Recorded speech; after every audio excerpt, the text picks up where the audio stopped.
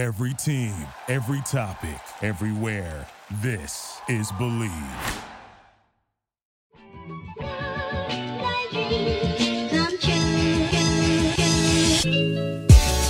Welcome into another edition of the JMU Sports News Podcast. I am Bennett Conlon, joined by Jack Fitzpatrick. Jack, how are you? I'm doing great. I don't know if you can see, but I got this awesome new shirt. It came a little bit late for the Seattle Seahawks. Postseason run is over, but it's a Sasquatch wearing a Seahawks jersey. Wow. Where'd you get that from? NFLshop.com. That's pretty darn cool. You know what else is pretty darn cool? Three-notched beer. Three-notched beer. Three-notched. Cool.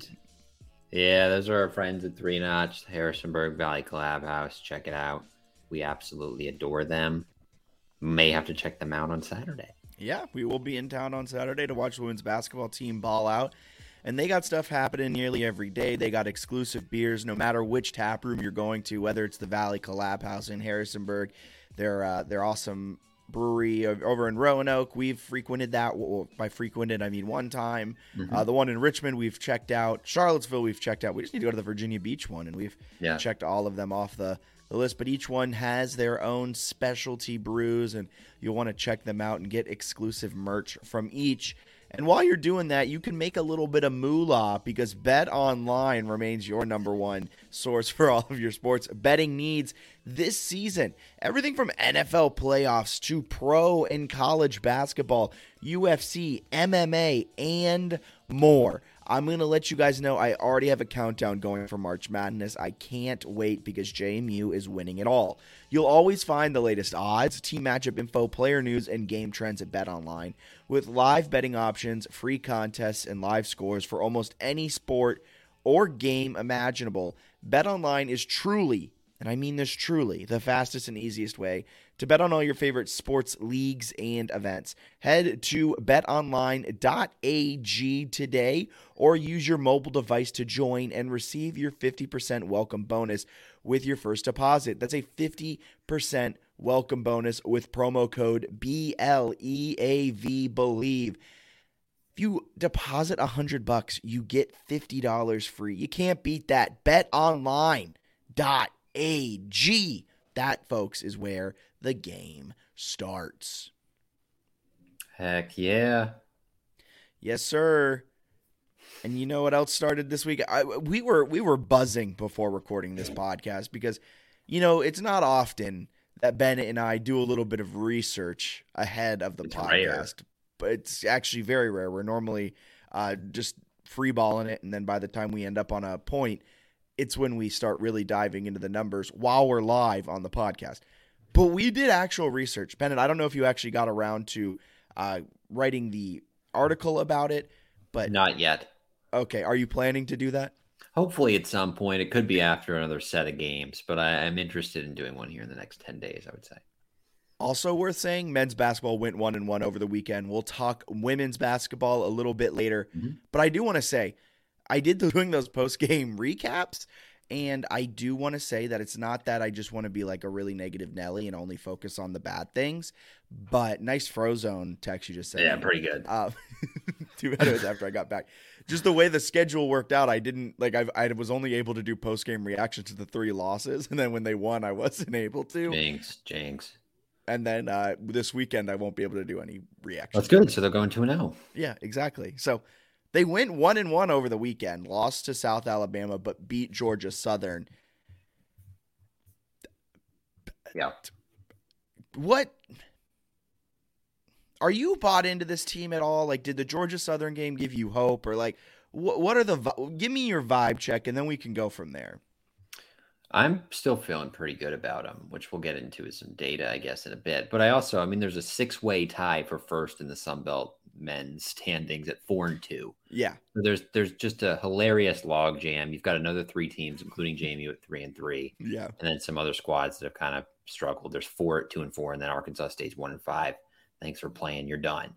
But like everyone else is pretty much still in the mix, and there's a good group of teams that have a couple losses already. So they're not out of the hunt by any means. They're in a good spot. I think they'll be fine, even though they've had I don't know, a couple really bad performances, and despite some really horrible shooting performances, they had a pretty good chance to beat Texas State and South Alabama. The App State game is really their only game, I would say, outside of like North Carolina, that it felt like they didn't have a chance, like in the final few minutes. But every other game that they've lost, they've been in. I think the frustrating part is 12-7 overall, 3-3 Sun Belt might be the worst record they could possibly have given how they played. Yeah, you brought it up, and I think I tweeted about it even like 2 weeks ago. This is one of the unluckiest teams in the entire nation as well. Like, they aren't getting the bounces to go their way. They've lost every one possession game. They've lost every overtime game they've had. So you would think that as the season goes on, some of those bounces will be going their way, regardless of kind of how, like, if they continue this pace, if they continue playing the way they're playing, eventually things will start bouncing their way. And where they had a double overtime loss to Coppin, or you had an overtime loss to Valpo, or you lost by 1 to South Alabama, as you go through these last few games of the season, these last 2 months, those will start turning into wins. In theory, however, there are always unlucky teams every year. And I think some of it too is some fans. I think I had tweeted that, and you tweeted before too, kind of reply, and they're like, you make your own luck, which I think is true to a certain extent. The KenPom luck metric isn't KenPom like studying film and looking at bounces. It's essentially if you've just gotten, like, you have a horrible record in close games, basically, which JMU does. Like, they played games where they beat Buffalo by 35, where there's no like last second free throw or like bounce that could go against you. Like, it's a 35-point win that's pretty clearly a win for like most of that game. You're going to win it. And they've had a lot of those performances. Whereas like Valpo and Coppin State, you get into overtime, it's sort of a toss-up in those games where it could have went either way. I mean, they could have won both of those, and they have 2 1-point losses to Texas State and South Alabama. You're looking at like, right, 4 wins right there. You're 16-3 instead of 12-7. You're talking about this team like one of the best mid majors in the country. And I know fans are going to point to it and be like, well, they didn't play well enough down the stretch, which is true. Yeah. But typically, over the course of a season, if you put yourself in close games, there's going to be a level of variance there across college basketball that some of them are going to go your way. It's not necessarily just like hey, you got to step up and be clutch. Sometimes it's like truly just you hit a shot or you don't. Especially in college basketball, free throws are more of like a cluster than in the NBA or any other sport. So according to KenPom, James Madison is the 23rd best team at kind of forcing free throws and getting to the free throw line. But they're 260th in free throw percentage. Now, I truly do not think they are the 260th team in terms of being able to hit their free throws. They're probably more middle of the pack, mid 100s. So you would think as this season goes on, I believe it was the Texas State game, you missed 10 free throws. And if you hit 2 of them, you win that game. If you hit 1, it's going to overtime. And I think that'll eventually swing. So I get what you're saying, but there's just a fatal flaw in this team, and that's the 3-point shooting. I think the way they've built themselves is, that's nice of you to say. The way they've built themselves, I think, is maybe a little bit confusing, where it feels like they put an absurd amount of pressure on Vado Morse and Noah Friedel, where the two of them kind of have to carry the 3-point load. So you've got like Molson is shooting, and these are stats against D1 teams I have pulled up, but I can look at their full stats. I'll use their full stats. Do a D1. That's the only thing. You like the D1? All right. Well, he's shooting. I would prefer you to give me stats against top 350 KenPom teams, but I know that's a little bit. That's you gotta take a couple out there. But Molson's shooting 31% from 3 against D1 teams, right? It's obviously not a very efficient clip, but that's like his career mark. He's like a 30% 3-point shooter. Like, he's not a particularly efficient 3-point shooter. Now, he can go off the dribble and like hit really deep threes. Like, he's capable of it. He's just not that efficient. Like, there are some other guys on the team where they take him and you can tell they're uncomfortable. I don't think he's uncomfortable shooting. He just doesn't make that many of his threes. He's a little bit better in the fact that he can draw a lot of fouls. That was one of the most backhanded compliments about a player's well, like ability. he can clearly shoot and score. It's just he's not like overly efficient. Like his efficiency numbers aren't going to blow you away, but he has like offensive moves that other players like simply don't have.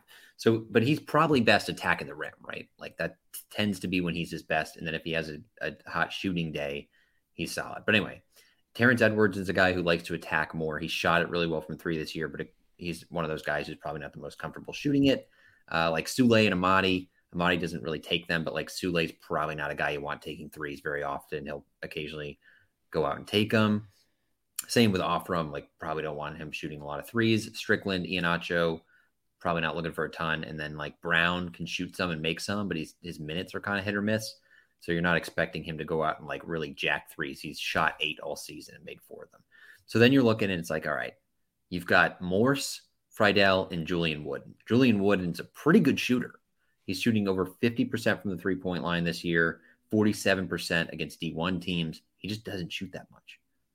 So I kind of want to see some more Wooden threes. But then Morse and Friedel have shot a ton. Like they've accounted for 51% of JMU's three-point makes. 2 players. Like, 2 players. So those 2 players, and the best part of that is like Morse has missed like 3 games. Like conference games. And they've still accounted for 51% of the makes. So, like, those 2 guys are your three-point shooting, essentially, because the rest is so sorry sad. to interrupt you. Go ahead. It's also funny because the 3 games Morse missed, Friedel went like 3 of 25 during those games, too. Right. So, it's like without one of those 2 guys in the lineup is a big miss. But they really need both those guys in there and then also playing well. So, in the losses this year, the team's 7 losses, and I think Morse missed one of those, but in the team's 7 losses, they've shot a combined 19.8% from the field and 22% from 3. In the wins this season, they've shot 45.2% from the field and 43% from 3. So you're looking at percentage increases of over 20%, and they're averaging 27 points a game in the wins and 11.4 points per game in the losses. Like you don't want to put it on 2 guys, but like Edwards and Molson have played really well in some of these losses. It's that Friedel and Morse have had bad games in the same games when they're literally, I mean, they're not only the only 2 3-point shooters, but like they kind of are. Like when they don't have them making threes, they really don't have 3-point shooting because Molson's the guy who shoots the second most, and he's a 30% 3-point shooter. And the other guys are all kind of, shooting sparingly. Like you're not going to start feeding Alonzo Sule threes. So it's set up where if those 2 guys are so important to what you're trying to do, which is shoot a decent chunk of threes typically, that if one or both, which it has been a lot of times this year, is not hitting, your offense is going to look pretty bad, especially, Jack, if you have turnover issues. I don't know where I wrote this down, but I did some math and I tried to figure something out. Because, yes, the issue also is this team is struggling. Like, they're struggling from deep. And this last game, don't let it make you think they're doing well because there's still a ton of issues with this team. But when it comes to some aspects of it, the fact that they have guys who shouldn't be taking threes consistently taking threes as well, like Sule, like Molson, like Edwards. Like these are guys that don't need to be taking threes so early in the shot clock, and that works as a turnover in my mind. This is a possession that's ending in 0 points with no second chance. In offensive rebounds, they only had 3 last game against Georgia Southern. I know they didn't have as many misses. They shot 55% from deep. All of that's really cool. But in games where they're losing, where they're not shooting it well from deep, they continue to shoot it from deep. And I wanted to say there was some point of like 51% of their possessions ended in no points over like that losing streak. I'm trying to find that exact stat. But if you pair everything up with missed threes and turnovers, they were more likely than not coming away with a quick possession that ended in nothing. And my issue, it's that they continue they're hell-bent on shooting the 3 with guys that can't shoot the 3, but they're guys that can play inside really well. Byington continues to talk about how this team doesn't have an identity. They do have an identity. It's playing inside out. It's getting your three-point shooters open looks, and it's feeding guys like Amadi. It's feeding guys like Soulé and Offram and letting Molson play in the mid-range and Terrence Edward cutting to the basket. Like, this team has an identity, but they're hell-bent on playing not their identity. I think, like, at this point, you kind of got to lead into the fact that, like, you play super fast and you force turnovers, right? So you got to just try to run. And the issue they found a little bit is that they couldn't control tempo in the half court. When they're in the half court, I think that's one of the big issues is the shot selection, where it's like guys who don't necessarily know their half court roles, where it's like, okay, probably some of these guys shouldn't be taking a lot of threes, and they need to be a little more selective with that. I think some of it too is you'll think like, oh, you can't just stop shooting threes, which is like kind of true. But like at the same time, they've found a lot of success against these teams inside the arc. Like if they're stopping you, then yes, you need more floor spacing. But if you're not being stopped on those, there's no reason to just keep settling for threes when you're able to get to the rim. You're able to draw fouls and shoot free throws. I'm still looking for this. Whatever this stat was. Maybe it's lost in the ether somewhere. Maybe I accidentally deleted the tweet. Maybe I tweeted it from JMU Sports News. I think you did. So, sorry, what was your point? I was mindlessly scrolling through Twitter. So, like, let's use the South Alabama loss, for example. They shot 50% from two, and they shot 72% from the free throw line. They only turned it over 11 times, but they were 3 of 19 from three. Like, there's a pretty strong case there that you don't need to take 19 threes. Yes. Yeah, and so many of those games where they were losing, and this is what people were saying, this is a team built for layups and threes. I'll agree with that. That is what the analytics say. But there's also a point where you have to lean into what's working in a game. I'm not saying throw out your entire game plan for the rest of the season, but if you're 10 minutes left in the second half and you are shooting 75% from inside 3 feet, and I believe this was the South Alabama game, you're shooting about 22%, 21% from anything outside of 3 feet. And you have a large sample. I believe at one point they had missed 15 of 20, something like that, however that math works out. But it was a large enough sample to say they are doing well inside. That's when they staged their, like all of this stuff. Continue doing that. Like, it just seems like they're so hesitant and resistance to change where, yeah, you don't need 19 threes. It's working to go inside. Continue to go inside until they stop you. And then we can reevaluate. It seems like this team stops themselves before other teams stop them. And I think the thing that's frustrating but also encouraging is the defense is pretty much based on any metric you look at, the best in the Sun Belt. It's really good. And it's a shame because some fans are thinking it's bad. It's not bad. The offense is putting it in bad situations where it's dealt.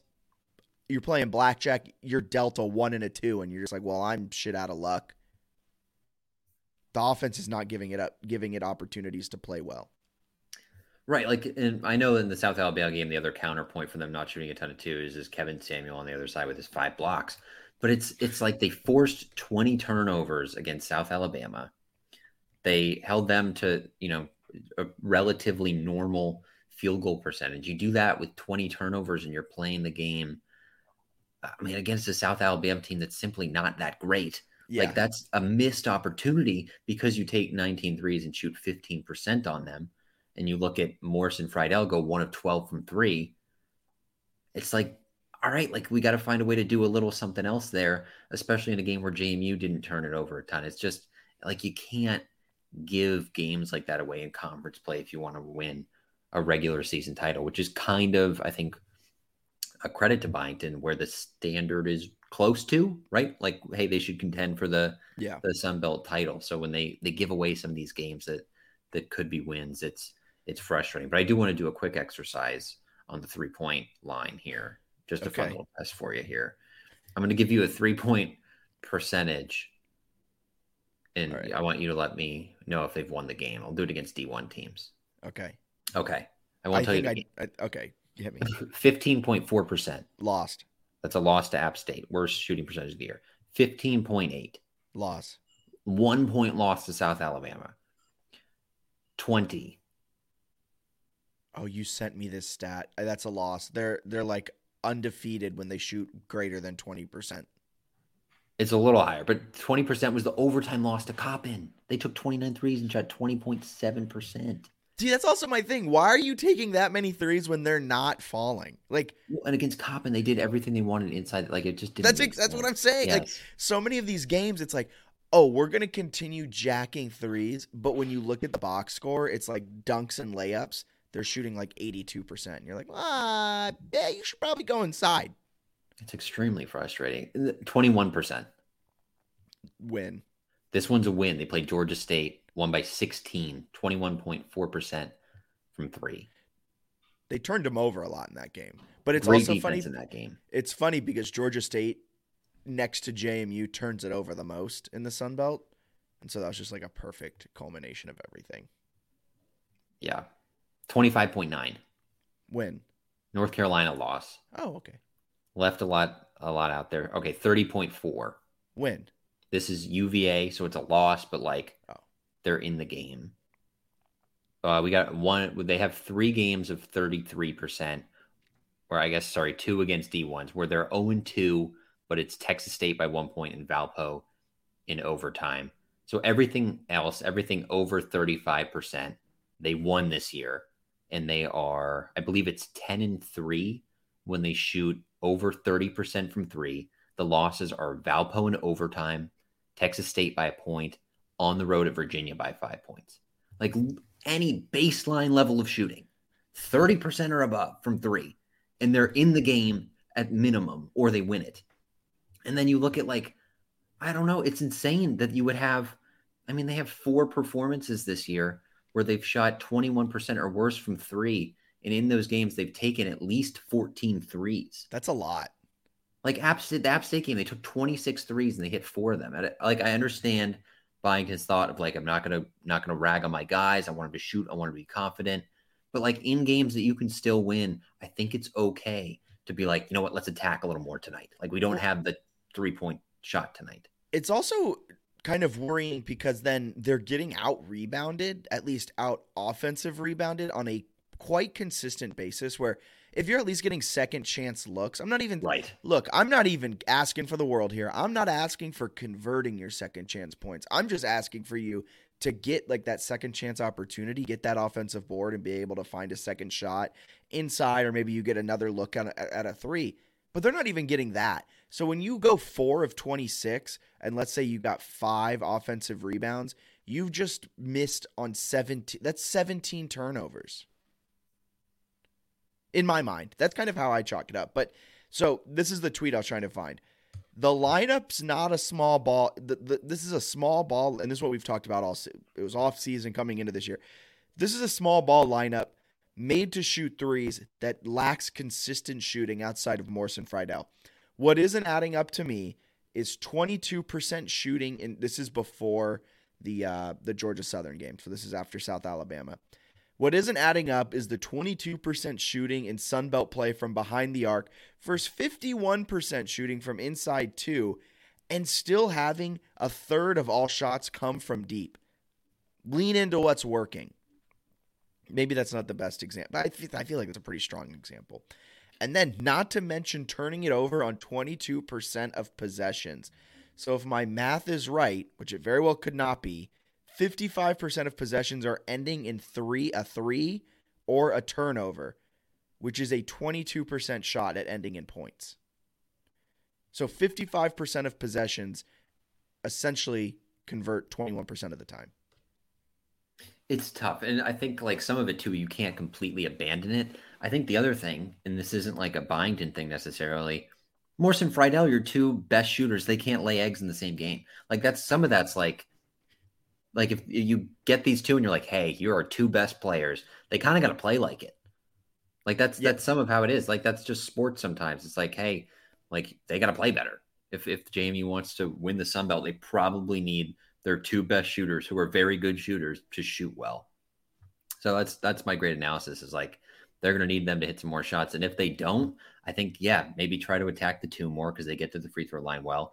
And then, like, Julian Wooden has a better career 3-point shooting percentage than Morse, and he's shooting 52% from 3 this year and very efficiently from 2. Like, maybe let the dude shoot. I think in the last game, or it was one of the recent games, he played like 18 minutes and didn't take a shot.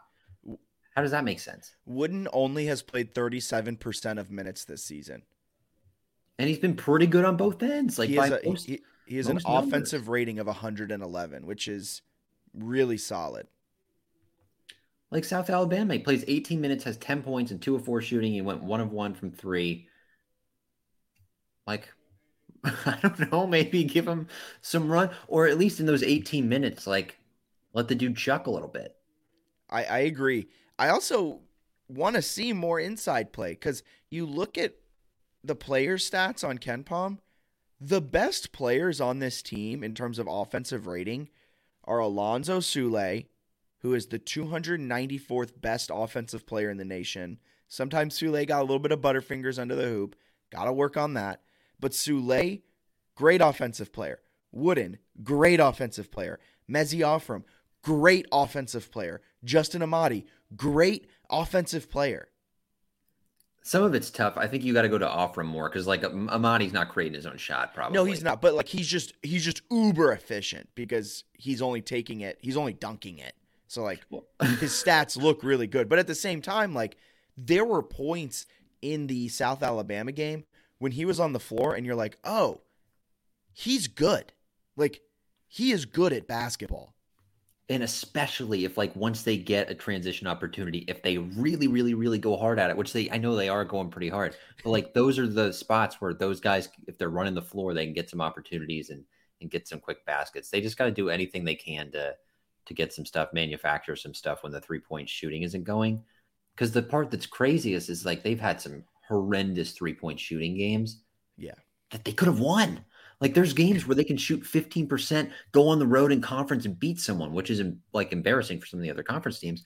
But like if you can do that and pick up those wins, it would be massive, absolutely massive. It's frustrating because 12-7 is the worst they could be because they're playing really well and they have a lot of good pieces. It's just like 3-point shooting that they're laying an egg on. And then there's some turnovers, I understand. But like the overall performance through 19 games is better than a 12-7 record with this schedule. That's fair. But also, like, luck aside, you hit 4 more threes this season. You hit 4 more shots. You hit 3 more free throws. You have 4 more wins. They could be 15-4, 16-3 pretty easily. So that's why I'm still bullish on them. But that's what I'm saying though. Like that's a problem. I don't think it's a long-term problem. Because you took 26 threes against App State. I just don't think it's a problem. I think it's a coaching problem. I think this is a coaching problem. I think it's about to turn around in the next the next stretch of the season. I really think it's going to turn around. I think some of it is messaging where Byington talks about like, oh, we're going to figure it out in February. And then he's going to tell them like, oh, we're hitting our groove. And I think they'll like believe it. I don't love some of his messaging that he says to the press at least, but I think they're about to go on a stretch here where they win a lot of games and figure it out. I think based off of sample, there's a stronger chance they lose both of these games against Troy and Southern Miss than they do win them. I don't think they're losing both. And I don't think that would even kill them for like their season.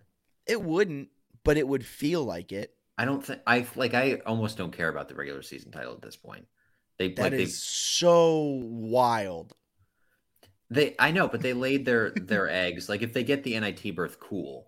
But essentially like go gear up to get 20 wins, which they're going to push for, especially when you factor in the conference tournament. That's a little bit of a building block. And go see if you can be good going into the conference tournament, which is, I think, what they're trying to do and fine. I would like them to win the regular season title. I think they missed a major opportunity to get a couple wins there to put themselves in prime position to get it. But it's like, hey, if they finish second and they're playing well in late February, that's fine by me right now. Over these next 8 games, 6 of them are on the road. If they're 4-4 through the next 8, that's a win. I think they'll be better than 4-4. I want the Kool-Aid you're drinking because there's nothing to go on a run. There's nothing from this team this season from conference play that makes me that's different. That's very different than this whole season. Well, yeah, you can't use the non-conference schedule. They played LIU, You can Hampton, definitely use the Howard, non-conference Gallaudet. No, schedule. you can't. No, I'm you not can't. buying. I'm not buying this. They weren't battle tested stuff. It's a fair take. I'm not buying it because they blew teams out. Like they looked. So, and I know people. How have we, real quick? How have we flipped positions on this team 180 degrees over the course of a week of podcasting? Because you like the. Because I'm actually looking at the stats and I understand this team isn't actually that great. No, because the more I look at the numbers, the more excited I get about their season. Because I find it unlikely that Morris and Friedel are going to have the same off nights on the same night, like the whole rest of the season. Okay. Some of it could be schemed. Some of it, they're getting schemed. It's like Valpo sucks on defense. I don't think they schemed anything up, right? Where it's like, Coppin State, the 328th best defense. Like, I think they're just missing wide open shots sometimes, which, I understand. Probably not the best thing to have happen to your team. But, Friedel's a great shooter who's he's through all the data. He's going to bounce back. He's going to, he was phenomenal. Weren't they both really good against? Yeah, they're both phenomenal against Georgia Southern. I mean, they shot 55% from deep. But they don't need to do that. They just need to shoot 30-something. And I think they're going to have fewer 15% three games. Okay. I don't know. I think they're about to go on a huge run because, if I had to pick one where it's best offense in the conference or best defense, I'm picking best defense because I think they have enough offense that it's going to, I don't think they're the 10th best offense in the Sun Belt they played. Okay. It's going to come together. That makes sense. Well, it's all going to come together with the 3-notched preview for this weekend. They're taking on Troy Southern Miss, both on the road. Troy comes into this one 12-7, 4-2 in conference. Coached by Scott Cross, they sit atop the Sun Belt standings after being pegged as the 10th place team in the preseason poll. They're coming off of an App State loss. They tore through their easy part of the Sun Belt schedule. That's how they're sitting at 4-2. And this is not a good offensive team. 204th in the country in efficiency. They're 132nd in KenPom. But their defense is elite. 83rd in the country in defensive efficiency. They play at a slow tempo. It's going to be a big test for JMU again against a top-tier defensive team in the Sun Belt that plays a slow tempo. That's what's been giving them problems to this point. It's when teams try to force their tempo on them. Then the next game, they're taking on Southern Miss, who jumped out to an 11-1 start this season. But since then, they've gone just 4-3, yet they're still tied atop the Sun Belt at 15-4, 4-2 in conference, and they were picked 13th in the preseason poll. This is a perennial Conference USA bottom feeder that's now come to the Sun Belt. Everyone expected them to be a bottom feeder team again, but they've jumped out this year to the 115th KenPom rank. They're okay offensively. They're kind of subpar. But again, defensively, this team is top 100 in KenPom. They're 97th in defensive efficiency. They play at a slightly slower tempo, and they have a net rating of 74. So if I'm not mistaken, if JMU wins on the road at Southern Miss, that's a quad 1 win. However, again, bad offenses, good defenses. It's been JMU's Achilles heel this season. Maybe I'm an idiot, but I think JMU goes 2-0 this weekend. I think they're better than both teams. You look at Troy fouls quite a bit, which I think is really good for JMU, drawing a lot of fouls. Troy also struggles to shoot the three. So I think that one will be a little bit of a rock fight with JMU getting to the line a bunch and taking advantage of it. And then you look at Southern Miss, probably a more complete team than Troy, but they struggle kind of a significant amount with getting on the offensive end with turning it over, especially with steals, giving up steals offensively. I think JMU is going to create a bunch of turnovers and have a lot of success against the Southern Miss team that also struggles to shoot the three. So JMU can't shoot 10% from three like they have at times this year, but I think they knock down some threes, come out of here with 2 massive road wins. We come on the podcast next week and you're beaming about the Dukes. All right. I hope so. I have a question for you, though. You know how, when you're watching NFL games and they're like, the team is 5-1 when they rush for over 100 yards. It's no correlation to the game. There's so many other factors. It's not because they hit 100 yards they won. However, I want you to give me the number. What's the percentage this team has to hit for it to be a win? You know what I mean? From three? Yeah. What's that percentage looking like? I think 30. I think if they shoot 30% from three, I'm taking them most games. Are you taking them in both of these games? I think you can, because I think both teams are kind of offensively challenged where they aren't great 3-point shooters either. And the fact that like Troy fouls a ton and doesn't get to the line a lot feels like a good thing. I know you talked about offensive rebounds. Troy does not do a great job on the defensive end in terms of boxing out and preventing offensive rebounds. So it's one where I think JMU, hopefully, to your point earlier, doesn't rely too much on the three against Troy and says, hey, let's draw some fouls. Let's go inside. Let's get some offensive rebounds. If they do that, I think they'll have a good chance. And Southern Miss has a solid team. They played well this year. But they're another team that's taken advantage, especially lately, of some easier games, right? Like they played Marshall and Louisiana on the road, and those are both double-digit losses, including a 22-point loss to Marshall where JMU won by 6. I know you can't do the transitive property, but I think JMU at its sort of offensive middle and average is going to be better than both these teams. So if they can, not shoot horrendously, I really think they're coming out with 2 major road wins. So Southern Miss this season, pretty solid team, right? Oh, yeah. 140th in luck. So it just goes to show they probably have a couple wins on there they probably shouldn't have. I think that's the thing that, like, I think fans are getting a little caught up with is the 12-7. You look at Southern Miss, they're 15-4. I don't think that means that they're better than JMU. No, and their non-conference is very similar to JMU's. They were just able to beat the teams they were supposed to beat. Like JMU could have walked into conference play with 2 losses. And probably should have. Yeah. So, well, you know who lost a game that they probably shouldn't have, but it hasn't really derailed their season at all? Man, women's basketball. Women's basketball. They are currently on a 13-game winning streak, which, correct me if I'm wrong, the longest in the country outside of the 18-0 teams. And it's the longest win streak in the Coach O era. They added those 2 extra wins after a home sweep, taking down App State, taking down Georgia State, both in gutted out wins, which this team can win by blowing you out. This team can win by gutting it out. This team is legit. They really are. And both those were without Peyton McDaniel, who's supposed to come back for the Georgia Southern game. I think just a minor injury there. But to win both those in sort of that gritty fashion without McDaniel is really cool. They've been really good, and they still haven't had like a crazy Kiki Jefferson performance. She's been solid, but she hasn't been that efficient. So I think like they're still going to get her going, and like she hasn't been that efficient, and she's probably the front runner for Conference Player of the Year, which is pretty incredible. My favorite is that she's averaging 18.2 points per game, and they might be the quietest 18 points I've heard a player score. Like, I'll watch the games, and all of a sudden they're like, and that's Kiki Jefferson's 22nd point, and you're like, when did she get the 21 others? So many free throws too, where they just like quietly add up, and it's like, oh, she hit 10 free throws. And she's also shooting 80% from the line. Can the men's team get an 80% free throw shooter, please?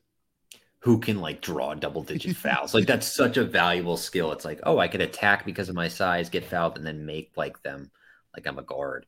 Yeah, she's very, very good. They've got a couple big ones coming up. We'll be at the Saturday game, which is very exciting. I think Troy, based on some of the metrics and the net and whatever, looks like they're the second best team in the conference. You can make an argument for Southern Miss. JMU already won at Southern Miss. So if you get that one and you beat Troy, would be a pretty big deal. They're in a really good spot in the standings. They're playing very well. They're deep. Some of it's going to be just staying healthy. But I think this is a team that could, I don't know. I mean, it's going to be tough to like win out, but I'd be surprised if they had more than like 2 or 3 conference losses. What's the second place team in the Sun Belt? What's their record? You're looking at 5-1, which I believe is shared by Troy and Southern Miss. So Southern Miss one loss as a home one to JMU, and Southern Miss beat Troy by like 2. I mean, this team's fun. It's going to be a fun end of the season. Yeah, they're probably not winning out. They'll probably drop a game they shouldn't drop, but they fixed the issues we had pegged at the beginning of the year. Kiki Jefferson's being Kiki Jefferson. Peyton McDaniel is a dog. And it was huge that they were able to pick up both the wins with her gone. Hazel's really solid. German's good.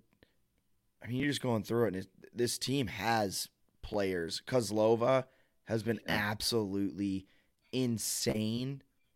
After starting this season not too hot, she scored in double digits in the last 1, 2, 3, 4, 5, 6, 7 of the last 8 games, and scored 9 last game against Georgia State on 4 of 6 shooting. Yeah, I think like with her last, whatever it is, how many her last 8 games, she shot at least, you go back farther, you can go back like her last 8 games, she shot the ball at least 6 times every game, and she's never shot worse than 57% from the floor. Is that I'll good? take that. Like, so efficient, man. It's just insane what she's doing. And then even like, I think the point you made earlier is probably the biggest point for them all season, where it's like when they're in their roles, it feels like they're able to do so much more. Where like Steph Oderkirk I think she hit 4 second quarter threes in the win against Georgia State. Yeah. So it was like 12 of her 13 or like all of her points basically came in one really fast burst. But it's a spot where like before it felt like she had to do a little bit more early in the season, and now it's like if you do that, it's kind of a bonus. Yeah, and we haven't really seen much out of Kobe King Hawea. She was pretty solid this last game. Had 8 points on 3 of 5. It was one of her. Sorry, you can carry it. What were you saying? She got 8 points in 14 minutes in the last game. I think they kind of played her more just because McDaniel was out. So yeah. Interested to see how they kind of factor her in the rest of the season. At the very least, I would expect next year she takes on maybe a bigger role offensively. I think some of it is what can you do defensively to get more minutes and things like that. But when she plays, she's got some offensive moves that are pretty darn cool. And then very cool, right, that we can go most of this podcast and be like, yeah, Claire Neff hasn't scored double figures since December 11th, and they're playing incredible basketball. Like, she could always go off for, knock a couple threes down. She had one, I think it was against App State, where she banked it in, and the look on her face was absolutely hilarious, because it was clearly like, I completely misshot that. That shouldn't have gone in, and yet here we are. I just hit a 3. But yeah, you said it. This team, when they're in their role, is really good. Claire Neff is fantastic in her role. She wasn't great in that kind of option 3 or even option 2 at times last season, but as the 4, 5, 6, she's amazing, and she's so gritty on the defensive end that like it's great to watch. She may not jack up 5 threes, but she has the green light from Coach O, and she plays gritty defense. Exactly. I think that's what you call a glue guy. Yep. It's like when you can rebound and defend, and that's your role. That's pretty cool when you don't have to worry about scoring. And they have so many scores now that they can kind of do that. And it's like, I think they hit a different level when they have like efficient Kiki Jefferson, where like instead of going 4 of 12, she goes like 8 of 12 and makes all her free throws, and she ends up with like 32. I really don't know how you compete with this team if she does that. Like the way she played against North Carolina earlier this year. If you have a fully healthy team playing like this, like it'd be fun to watch them play North Carolina at home tomorrow,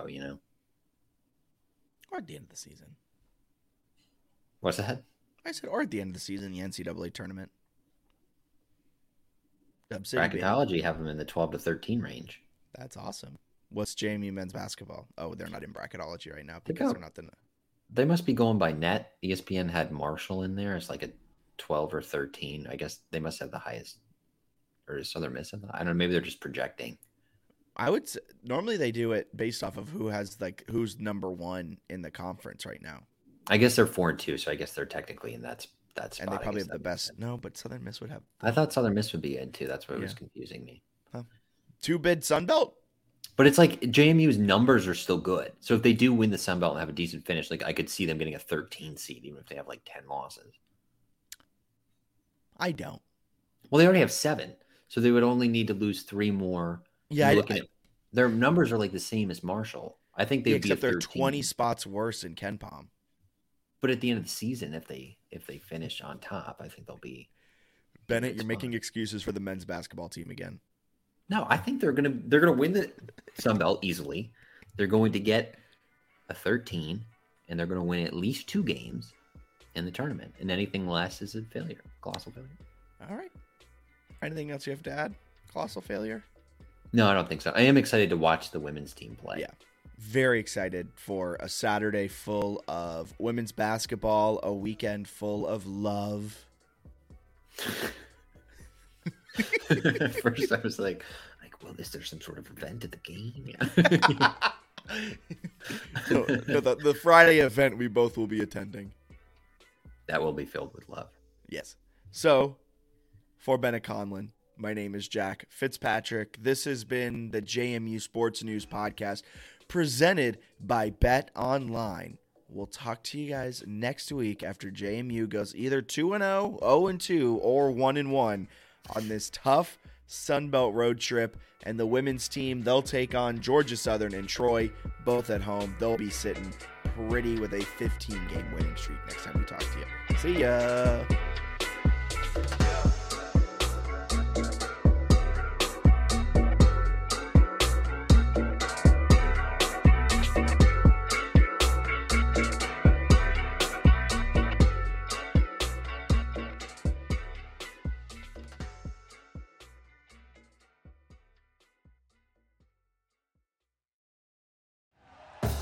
Thank you for listening to Believe. You can show support to your host by subscribing to the show and giving us a 5-star rating on your preferred platform. Check us out at Believe.com and search for BLEAV on YouTube.